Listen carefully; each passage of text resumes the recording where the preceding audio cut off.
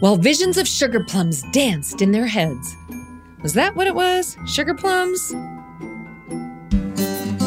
A good story takes us on a journey. It reminds us of where we've been and shows us where we could go. A good story makes us feel and inspires us to act. Welcome to the Good Story Podcast, where everyday stories that make you laugh, cry, or feel slightly uncomfortable will leave you inspired, as Kirsten King tells true stories and teaches truth.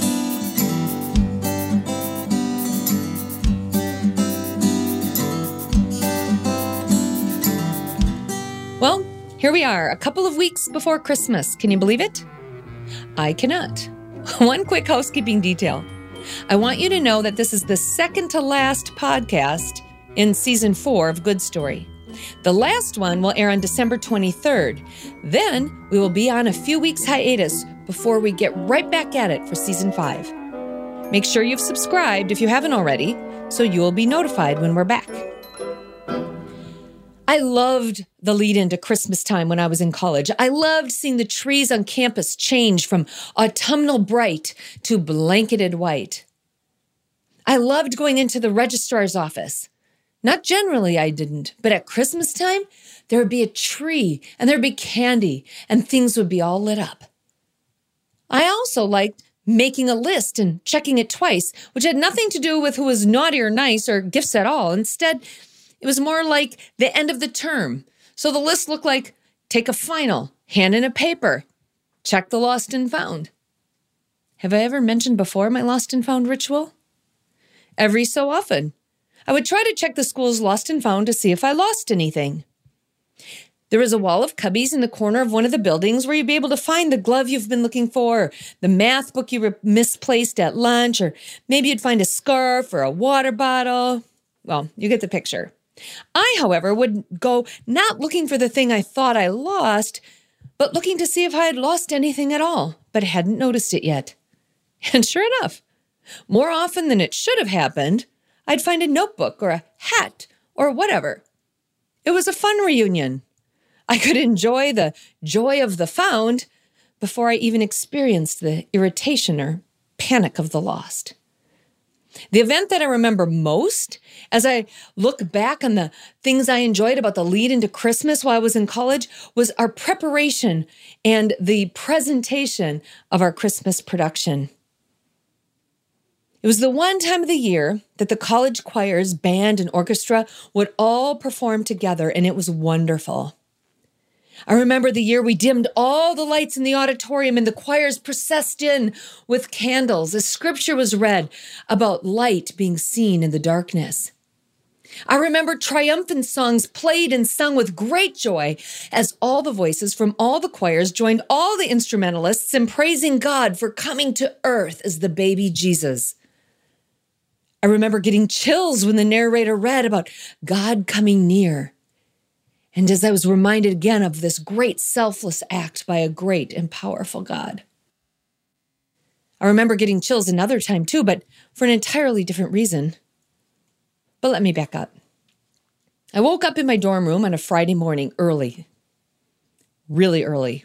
Way too early. I woke up with a start and I ran as fast as I could to the bathroom. And I got sick. I had to skip my first class because I felt too weak and tired to go. I had been, as my mom used to say, burning the candle at both ends. I feel like every mom has probably said that. And it's never in a positive way. Nobody ever says, great job finding a way to burn the candle at both ends. It's always a warning or an admonition. I actually looked up that phrase this week because I was curious. The term burn the candle at both ends, the phrase, it's derived from a French phrase that I tried to work out pronouncing correctly, like I broke it down word by word because I do not speak French. I wasted so much time with the phrase until then I thought of the obvious. And here it is. Siri, how do you say burn the candle at both ends in French? Brûle la bougie par les deux bouts. All right. There it is. It's an original French phrase. It was coined around the beginning of the 17th century. The early meaning of burn the candle at both ends was to be a spendthrift, to be wasteful, because candles were expensive, and if you were burning both ends of it, you'd burn them up twice as fast.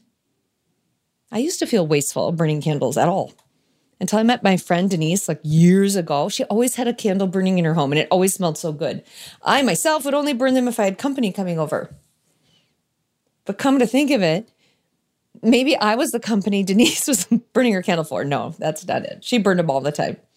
Because if I'd walk in unannounced, there was a candle burning. So now I burn candles all the time too. As soon as the leaves start to turn, you can be sure I am burning my Yankee Macintosh candle. I love that. Now with Christmas approaching, it smells like a cozy Christmas forest. Don't burn the candle at both ends. Yes, don't do that. That's bad. Unless you can't help it. Like when you're in college and you have finals and papers and you're practicing for the upcoming Christmas production for hours and hours each evening, where originally that phrase used to refer about wasting money, being a spendthrift, burning the candles at both ends. It's evolved to mean wasting your time, spending too much time doing too many things, right? Well, sometimes you just can't help it and you have no choice but to in case you're wondering, nope, I didn't just say it. All right. So Friday morning, back to Friday morning. I skipped my class. I drank a little water. I took a nap. I tried to study for a test I had that afternoon. I drank a little more water. I ate a cracker that my roommate brought me from the dining hall, plain saltine. Nothing like it when you're sick. Drank a little ginger ale, which, by the way, not until like in the last couple of years could I ever even drink ginger ale when I wasn't sick, but I love it now. Eventually, I felt a little bit better, but not great. I got up, walked to class to take my final because I didn't feel like rescheduling it. And then along the way somewhere, I remembered something else, that this was the night that Kenny's parents were coming into town for the concert and we were going to hang out with them afterwards. Oh, now I wanted to get better even more. But wanting to do something and being able to do something isn't always the same thing. We've talked about that before. But in preparation for the evening, I thought, well, I'll go back and try to sleep for a little while, and who knows? Maybe I'll wake up feeling great. So that's exactly what I did. Went, laid down, slept for a while until it was time to get up and get ready. Woke up, didn't feel great. Before the evening concert that night, there was a dinner that was hosted by the school.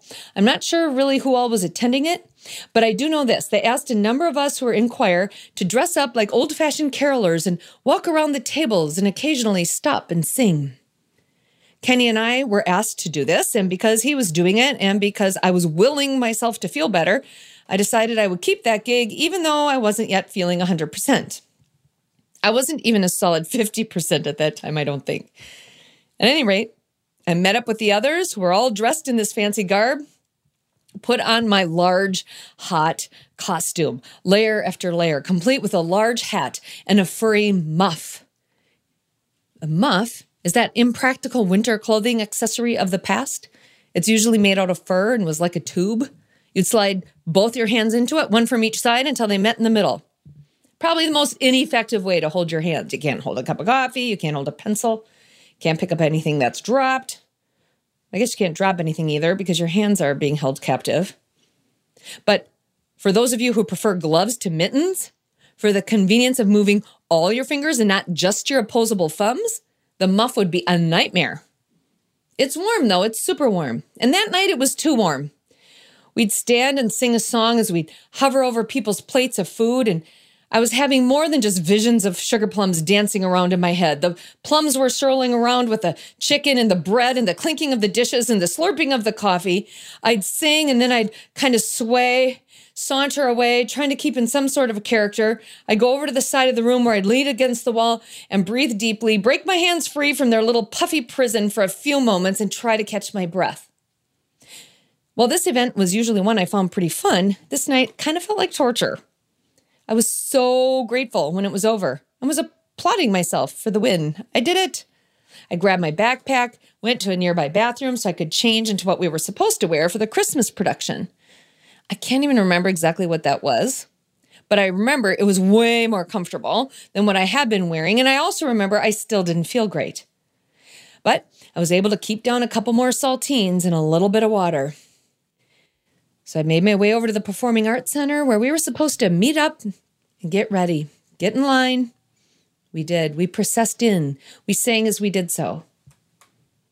We sat in our chairs while the orchestra played. We stood and then sang with them for another song. We sat down while the women's chorale sang, and sat down when the men's chorus sang, and then we stood up and sang. And then they stood up and sang with us, and then we sit down while somebody else played. There was lots of standing and lots of sitting, and I remember the stage lights feeling like they were getting a little bit hotter as the evening was going on. I started trying to add up the time the songs would take until I'd be able to get off of the stage. And during this time of doing the math, we started to sing Emmanuel. Not O Come, Emmanuel, the one you find in hymnals. First time was in 1710. Rumors are the song O Come, Emmanuel is written as early as the 12th century, but not that one. We were singing an orchestral arrangement of Emmanuel, the Christmas song that was written by Michael W. Smith. He had just written it with his wife, Debbie. It was on the Amy Grant's 1983 Christmas album, and it was a beautiful piece that we were going to perform. It was done in an arrangement that also gave me chills. We all stood to sing, the orchestra began, and I was all in. I love the name Emmanuel, God with us. I loved the words. I loved the orchestration. What I didn't love was how weak I was beginning to feel. I tried to concentrate on the words, but the lights just kept feeling like they were getting hotter and hotter, and the song was almost done. Right before it almost finished, I was telling myself, hang in there, hang in there, hang in there. I tried to focus my attention on the director, almost like he was the only one in the room. And while I stared at him, pretty soon it was the only thing I could see in the room. Everything in my periphery had gotten darker and darker, and then pretty soon I realized I wasn't seeing him either. I turned my head to the left to say something to the guy who was singing next to me, who happened to be Kenny's younger brother, Craig, but I didn't hear any words, and I didn't remember even seeing him. And then everything went black. I am told that I collapsed on the chairs, that I fainted quietly. I was told that when the song was over and the lights went out, two people took me to the side exit hallway, one carrying me by the arms and the other by the legs, and a friend went along beside me for moral support. I came to when I was in this hallway. One of my professors was sitting there with me and my friend. He was actually my psychology professor and started asking me about my emotional state. For real. I told him, I think actually my fainting was all pretty physical, as I regaled him with too much information while I sat there with my head between my knees trying to get my oxygen back up. I'm like, I threw up last night. I've had saltines and ginger ale and I had and my hands are trapped in a muff and I'm hungry. I'm so weak. Eventually the concert ended and I processed out with the rest of them. Walked out of the auditorium, walked out of the building, and walked right back to my room and crawled into bed with my saltines and a banana and a pile of notes to study for the weekend. I didn't get to spend any time with Kenny's parents that night. Apparently, Christmas is not for the faint. But let's be real. Neither was the very first one. In fact, the events leading up to the very first Christmas for many individuals, I would think, would be cause for concern and far from festive. Could be cause for stress.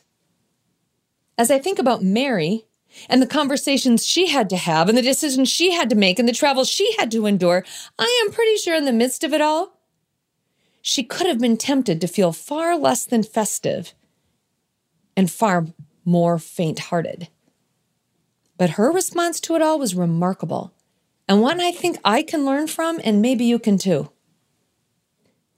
In the record of the birth of Jesus being foretold in Luke 1, we read this: God sent the angel Gabriel to Nazareth, a town in Galilee, to a virgin pledged to be married to a man named Joseph, a descendant of David.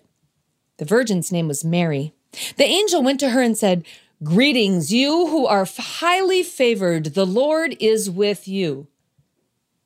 Mary was greatly troubled at his words and wondered what kind of a greeting this might be.